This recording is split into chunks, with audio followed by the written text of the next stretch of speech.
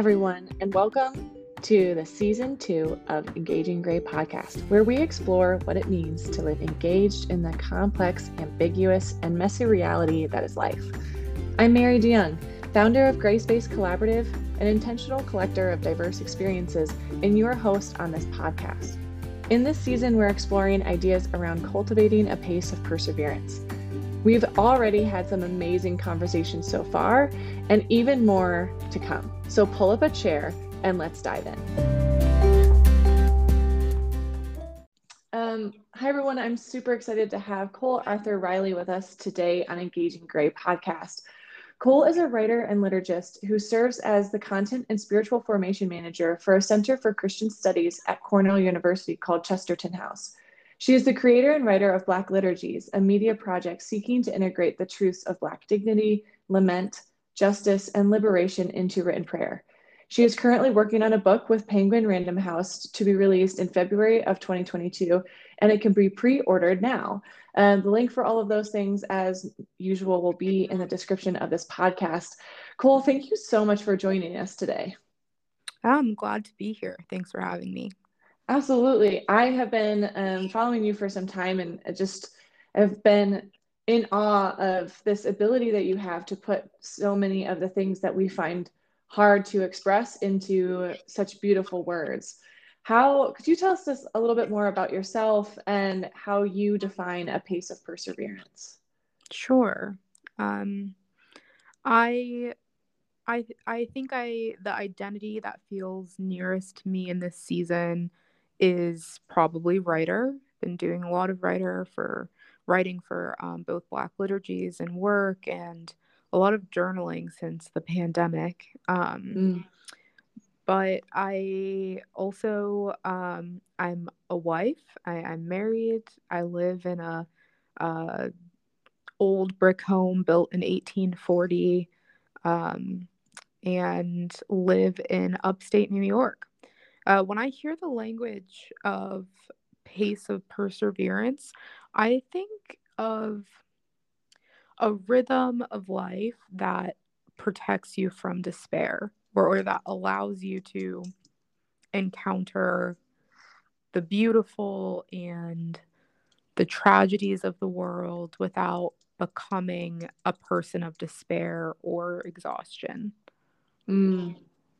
That is a beautiful description. I think what I love about your description as well is that I think we so often look at life and kind of just think that if we're going through the motions and getting by, that we are doing okay, right? Mm-hmm. And how you just described the opposite of despair, right, is being able to engage in all the aspects of life, the fullness of all of that.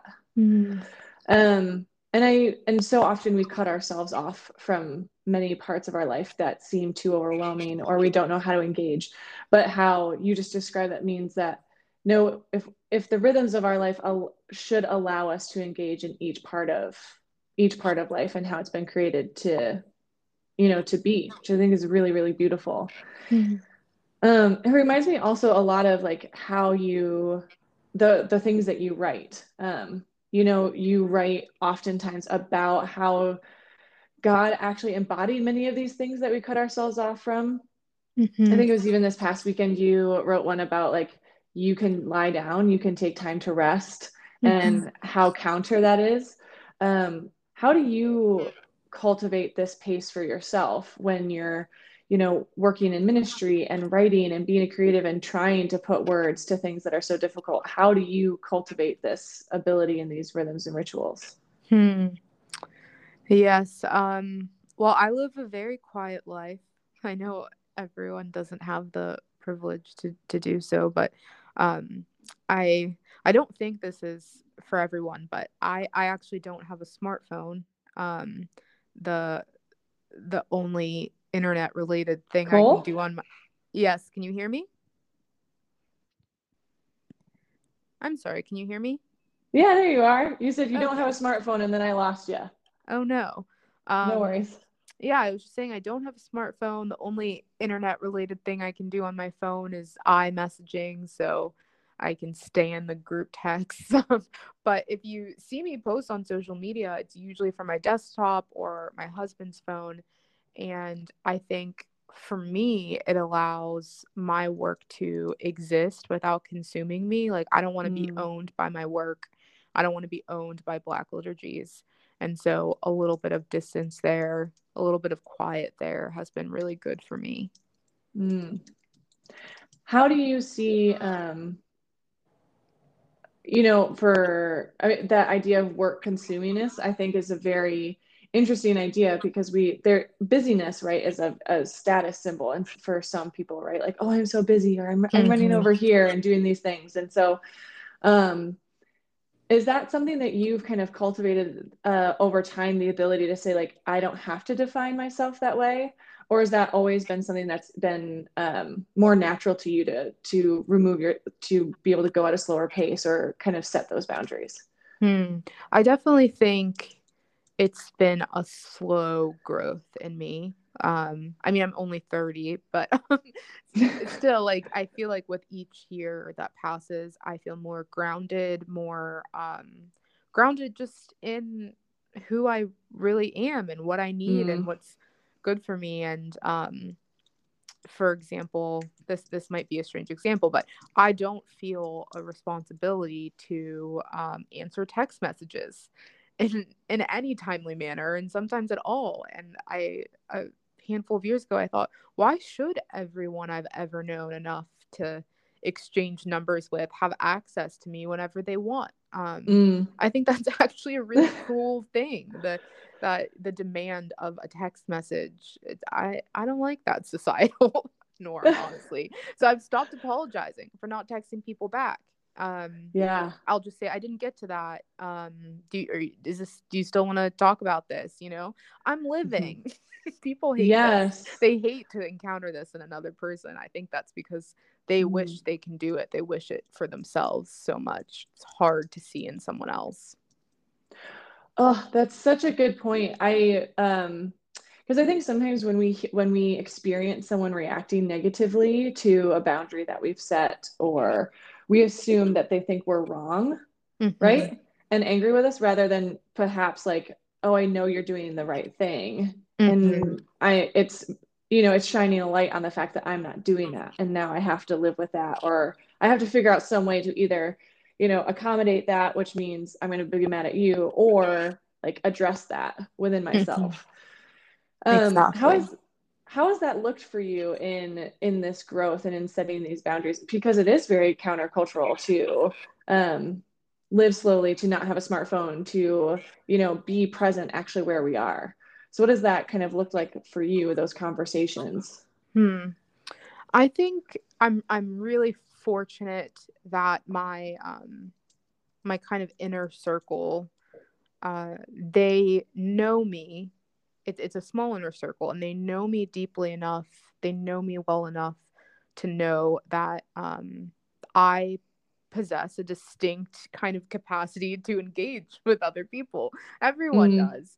And I think our society kind of operates as if everyone possesses the same capacity for those things. Like I said, I don't think everyone should not have a smartphone. I think smartphones are brilliant. They're amazing.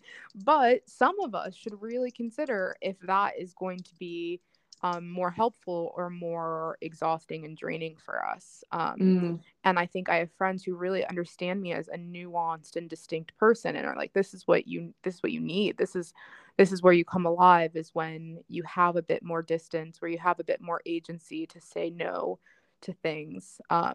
But it's hard. It's really tempting to want to say yes, especially if something has an economic benefit, especially if you might receive some kind of affirmation or praise. It's hard to push against the culture of doing all the time, doing. Yes. I experienced this a lot as an entrepreneur, and the idea that as an entrepreneur, you should be going all the time, right? Because in order to grow your business, or in order to, the grind and the hustle, right? Like we talk about hustle culture. And this past year for me especially has marked a shift And I am not fully cognizant of what the shift is, but definitely noticing a shift in my own perspective to say, well, I don't want that. I don't feel like I should have to, right? And I know that that's a privileged thing to say, but one of the things that I've been wrestling with is just because I have the privilege to say that doesn't mean that I can't, right? Mhm. Mhm. I don't, and also I want that for other people, right? If I genuinely believe that we should be able to find the pace that works for us, right? This whole idea of pace of perseverance and that looking unique to each of us. This is what it is for me. And I want you to have it. Now I recognize that yours may look different than mine um, because of different life circumstances, seasons of life, opportunities, and just even how we're wired and created to be. Um, but how we all can encourage that in each other. Have you noticed for your inner circle as they've watched you set this like intentional way of living, have you noticed them also kind of saying like, yes, I want to do that, and feeling maybe in some ways more freedom to set those boundaries or find that for themselves because they've been watching you do that? Yeah, yes. In a way, I don't think I was necessarily the pioneer in my community to start doing this. I have a really fierce group of friends. They are fierce. They will not tolerate bodily neglect. They will not Mm, tolerate exhaustion. And um if anyone's familiar with the Enneagram, I just happen to be surrounded by a lot of eights. mm, They mm-hmm, are so good for me because they're not going to shy away from saying what needs to be said. So in a way, I think it's been kind of a communal journey of us like mm, keeping one another in check and being truth tellers to one another whenever we sense a fatigue, a physical or an emotional fatigue in one another. mm-hmm. Um, mhm. I am married to an eight, and I have a lot of eight friends, and I also very much appreciate um, the honesty that can come from those friends. And but we also have to be willing to hear that feedback. And I think Mhm. sometimes we aren't willing to hear that, right? Just like you said, we hate to encounter these things in other Mhm. people. And so hopefully it means that we're around people enough that have done their own work to recognize who they are. And I think that that's probably a vital piece to this, right? I don't have to be intimidated or offended by how you live your life because I'm secure and grounded in who I am and how I live my life. Mhm. Um, so besides the smartphone and kind of being present, do you have any other rituals or routines, guideposts, maybe even in your space that help you cultivate or maintain this pace of perseverance, especially in those moments where it's tempting to say, "Oh yeah, okay, I'll do that," because of the, temptations and other pieces like that? Mhm. Yeah, f- I for Lent this year, I adopted this as a Lenten discipline, a daily vow of silence for the first 2 hours of every morning. And I did it as a kind of solid spiritual solidarity with those who have had their voices repressed. Anyway, I've continued it. Not for two Mm. hours, just an hour every morning, but it was so good. I couldn't believe it. I for a long time, and I think this is a very credible thing. I was very suspicious of the demand for silence in terms of spirituality, just because silence has been such a oppressive force Mm. for the historically excluded. It's been demanded of us, a silence. And so I've been really suspicious of the practice, but um, I've actually learned that I can reclaim it as a kind of refuge, as a kind of rest. If I get very exhausted by speaking and engaging, and so quiet can be a place of restoration and a place to kind of perceive what sensations are in my body, what needs my body has. Stillness and silence, I think, definitely offer that. So those Mm. are rituals. My friends, my friends are definitely the the fiercest guideposts. Like I had said Mm, before, they're the fiercest guideposts of like, if I'm edging toward a cliff, they're there kind of shouting shouting for me to go in the other direction. Go lie down, drink some water. So that's amazing. An hour of silence, well, 2 hours of silence. I mean, even if you had said 30 minutes of silence every single morning, I think I would have been really impressed. But the fact that you extended that to an hour or 2 hours, I think there's a lot of practices that have been co-opted, right? mm-hmm. Especially in Christianity, at least this is my some of my perspective and how I've engaged or I've felt my own body kind of reacting to people saying, "Oh, you should try this. You should do it. It's really good for you." And I'm always like, "Ooh," like I don't know. I've seen how that's not been used. And so what seeing that and how did you kind of decide that that was going to be one of your practices, and what was the impetus for deciding, yeah, I actually do want to try that? Mm-hmm. Yeah, I think just becoming honest with myself. So Mm. I've always been, as a child, I think my true self is given more toward quiet. I think I find a lot of liberation in listening, and uh, I think I just had to be honest about that with myself. You know how there are things just like sitting beneath the surface of your selfhood that you kind of just shrug off for so long. Mhm. And I think in becoming honest about who I am, it's like, why wouldn't this be a healing force in your life? And so when I started practicing it at as a Lenten discipline, I think it was in a bit of a kind of, I don't know, hero complex way. Maybe not hero complex, but like, this is this act of solidarity, this beautiful, embodied act of solidarity. And I quickly realized it was much more for me. Mm. And that was okay as well. Yeah, that's what, besides it being kind of rejuvenating for you, were there any other surprises or findings that you had for yourself during that time and as you continue to practice this ritual of silence in the morning? I think I'm always surprised by the thoughts that come after about a half hour. Um, and it's what I usually end up journaling about later on in the day. I'm always surprised of like, oh, that exists in you, or like that's what's stirring in you right now. Mm. It's it.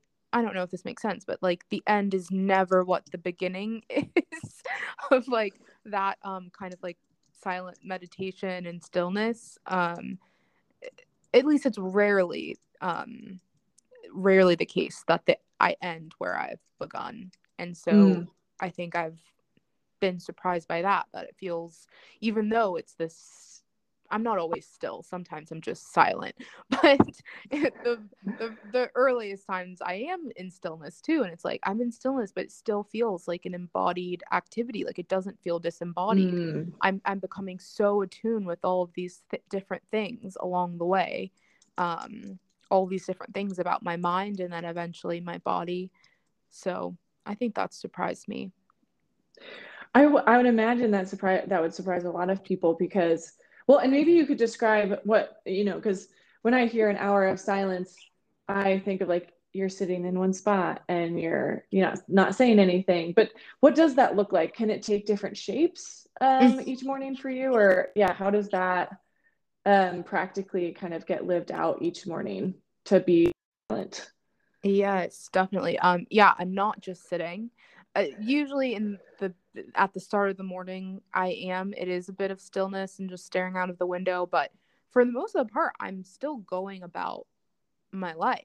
And there are times where I have to try to communicate even with my husband, and like we experience this tension that I think is really beautiful actually, this tension of how are we going to communicate what we need to communicate in this moment without words.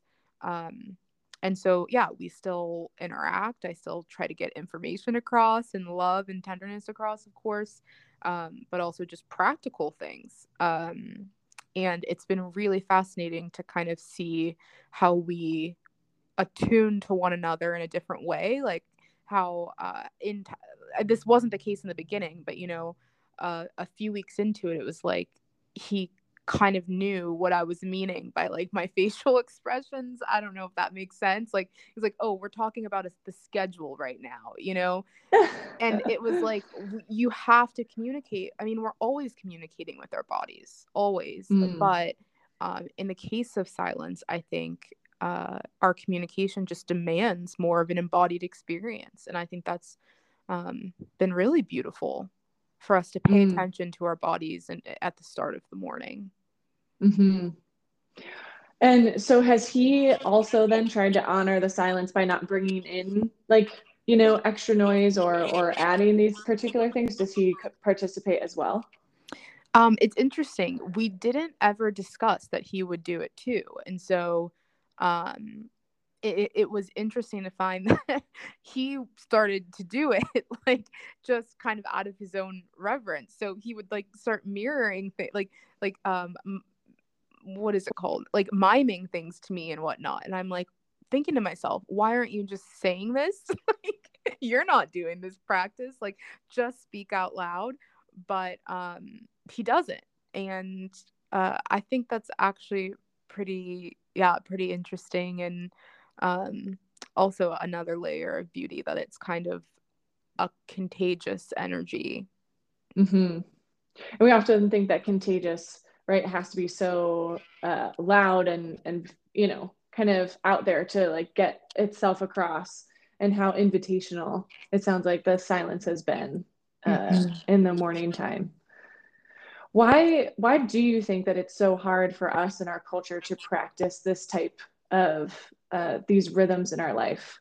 Why might that be so difficult for us, do you think?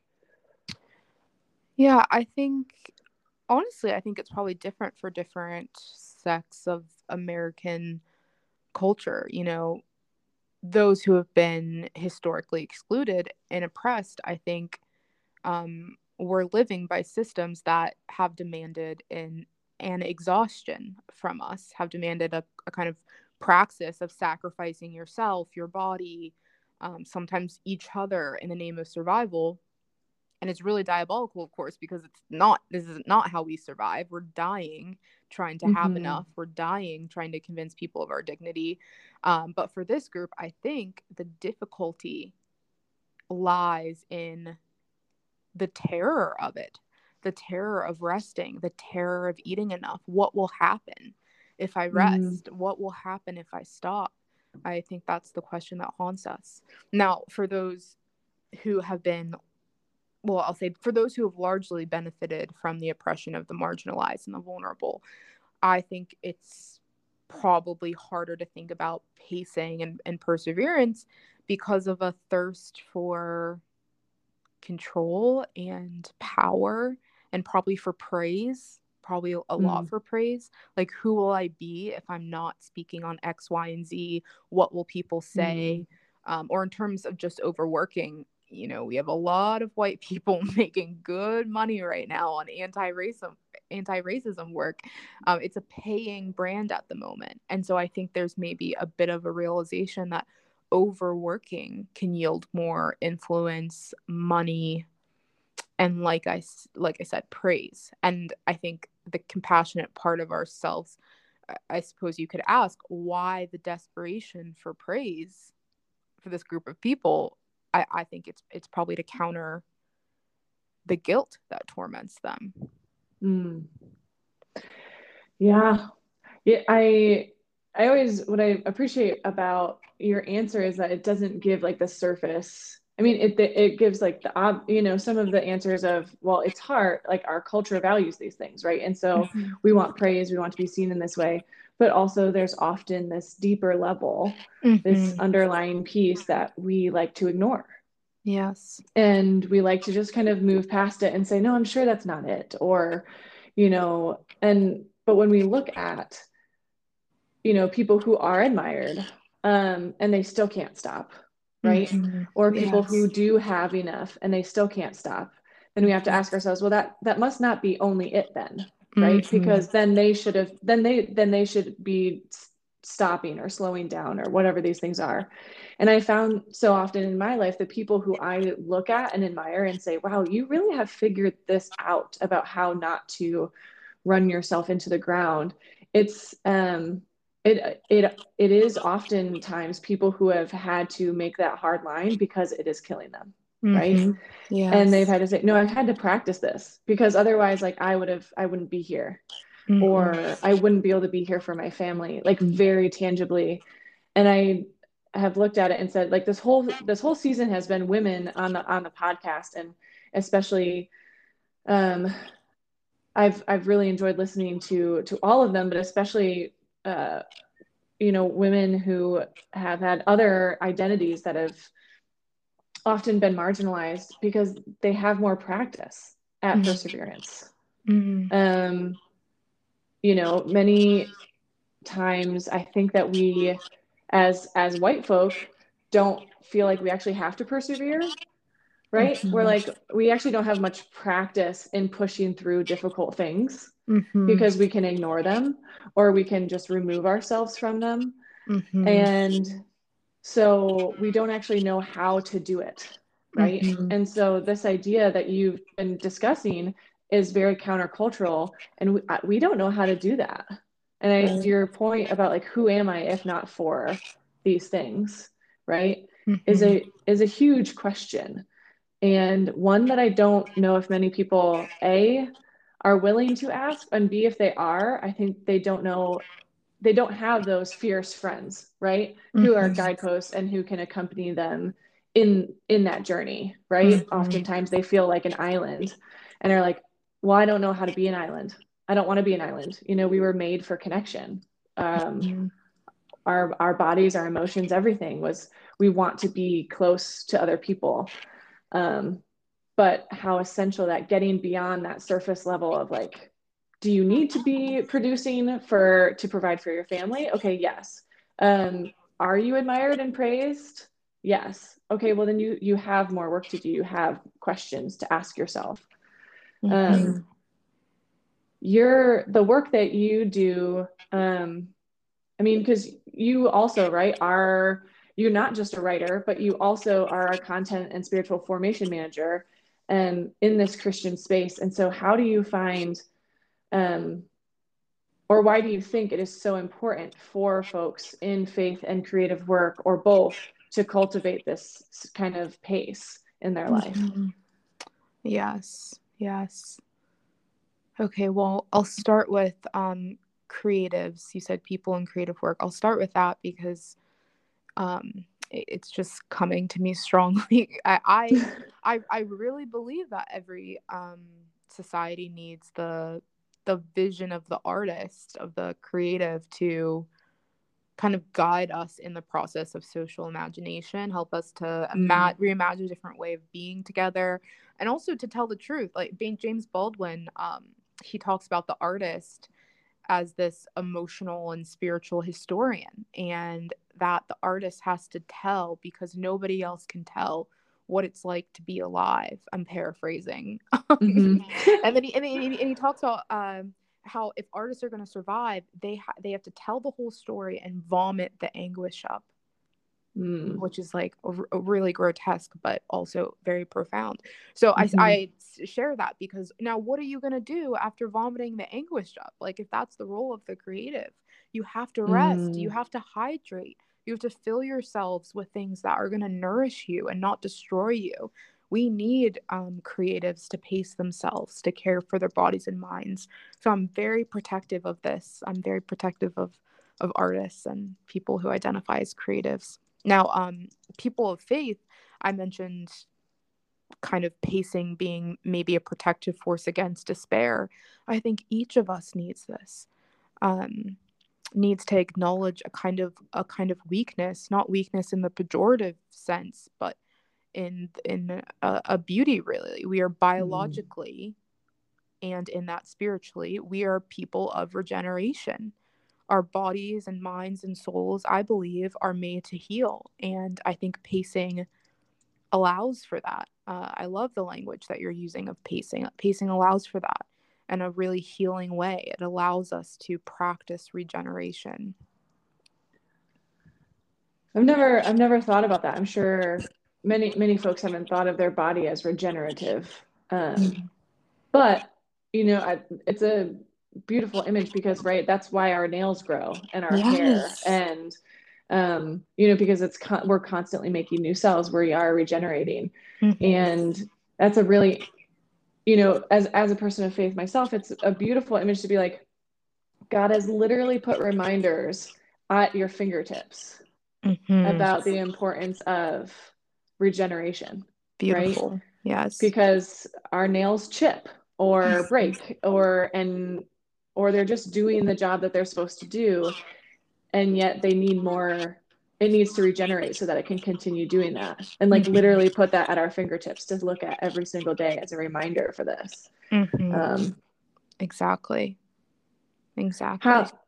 when do you when you at working in the space that you do, you're at a university, and I'm not entirely sure, the Chesterton House, if that works primarily with students, or if it's or with faculty or outside folks. But Mhm. especially if you are working with students, I can imagine it's such a formative time in their life, and they're pushing through, right? College, they're trying to get all of their studies done, whether they're graduate students or undergraduate students.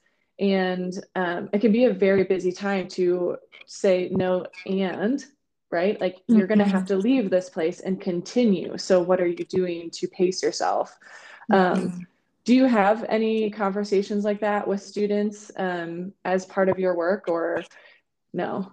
Yeah, so much. I feel so much of spiritual formation with students is kind of pleading with them to uh, kind of listen to their bodies and kind of listen to uh, what Thurman would call the sound of the genuine in you. Like listen to what's true of you and what you need. So much of the work, and it's really difficult. I think young people are really vulnerable in the way that they in college and in other spheres of life they're desperate for belonging. They're looking for belonging, and unfortunately academic spaces and spiritual spaces in the university context tend to require a lot of doing in order for Mm, a belonging, in order for a sense of belonging. I think our spiritual spaces can be so awful at this, unfortunately. It's like you have to come to all of these things and do all of these things in order to have this sense that you're a part of, as opposed to on the fringes of. And I think we'll mm, have to keep doing a lot of labor around trying to make the most of the time that we have, a healthy amount of time spent mm-hmm. together. And if we practice intimacy a little bit better, maybe we wouldn't need 18 field trips to thrift stores and movies and whatnot in order for connection to happen. Maybe Yeah, we would be able to, and there's nothing against those things. I do those things with students, yeah. but yeah, just to have a spiritual spaces that are about attuning to your own body and to your own needs and your own emotional capacities and needs. I think it's a huge Mm. part of what I do. how how much do you and think that knowing your identity as a deeply beloved child of God, or a deeply beloved and worthy person, is essential to being able to practice a pace of perseverance, and to say, Yeah. like, I can slow down. I am not defined by what I do, because I am defined as, worthy and beloved. Yeah, I think it has a lot to do with it. A lot to do if you feel secure in being loved, if you feel secure and belong in your sense of belonging. Mm-hmm. And I guess I would add, like, if you have had some amount of your fears resolved in some way. Maybe resolved Mm, isn't the best word, but like if those things are all operating together, I think it would be so much easier for people to practice a paced life. So much mm, easier. mm. As we think about, like, that idea, what maybe tips do you have for folks about how to either, you know, cultivate this pace of perseverance or address maybe some of those fears that they have, or, you know, find this feeling of belonging if it can be found? Like, what tips would you have for us as we seek to cultivate this type of pace in our life? I'm never good at tips. I think what's helped me is to do some thinking and practicing honesty about what role economic security, what role capitalism plays in my overwork, and then what role that trauma plays in that sense. And I'll say those two things because that's just personal to me. Like, those have been the things I needed to consider in order to kind of unmask my true intentions.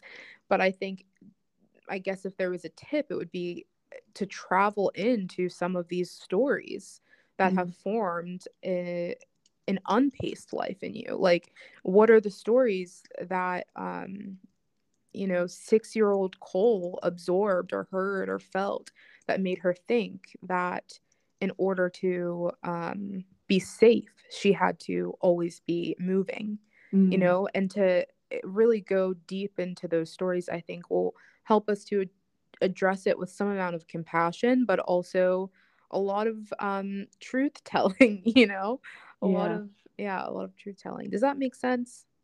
I think it makes a lot of sense. I think that in order to do these things that are good for us, we have to know ourselves to know what those things are, right? To know that silence in the morning or not having a smartphone is good for you, you had to know yourself, and which means you had to kind of do some of that unpacking. And I guess all I would say to our listeners is that you don't have to do that unpacking alone, right? That if you're nervous about that or don't know how to start, that is what really fantastic therapists are for, or spiritual directors, or coaches, or safe friends, right? That's why we live in community and with other people. And so I guess that's all I would say, because I think sometimes people can be like, okay, I want to do that and I don't know where to start, or that's really intimidating because I know a little bit about what's behind that door and I'm afraid to open that door. And I would just say, like, you don't ever have to do that alone. And there are beautiful resources such as Black liturgies that can be really good grounding pieces and reminders and guideposts if you don't have that community, right? To remind you and find you and encourage you throughout the day. So I am so appreciative of your time today, Cole, and for you taking the time to just share with us a little bit about your journey and some of your ways that you've cultivated this pace of perseverance, because it's clearly, as I've talked to you, it's been beneficial for you. And I can see how in your work, it is continuing to impact many people. So I'm really thankful for that. And I'm really looking forward to your book that's coming out next year, and hope that folks will take the opportunity to check that out and look at the book. So thank you again for joining us today. Thank you. Glad to have this conversation.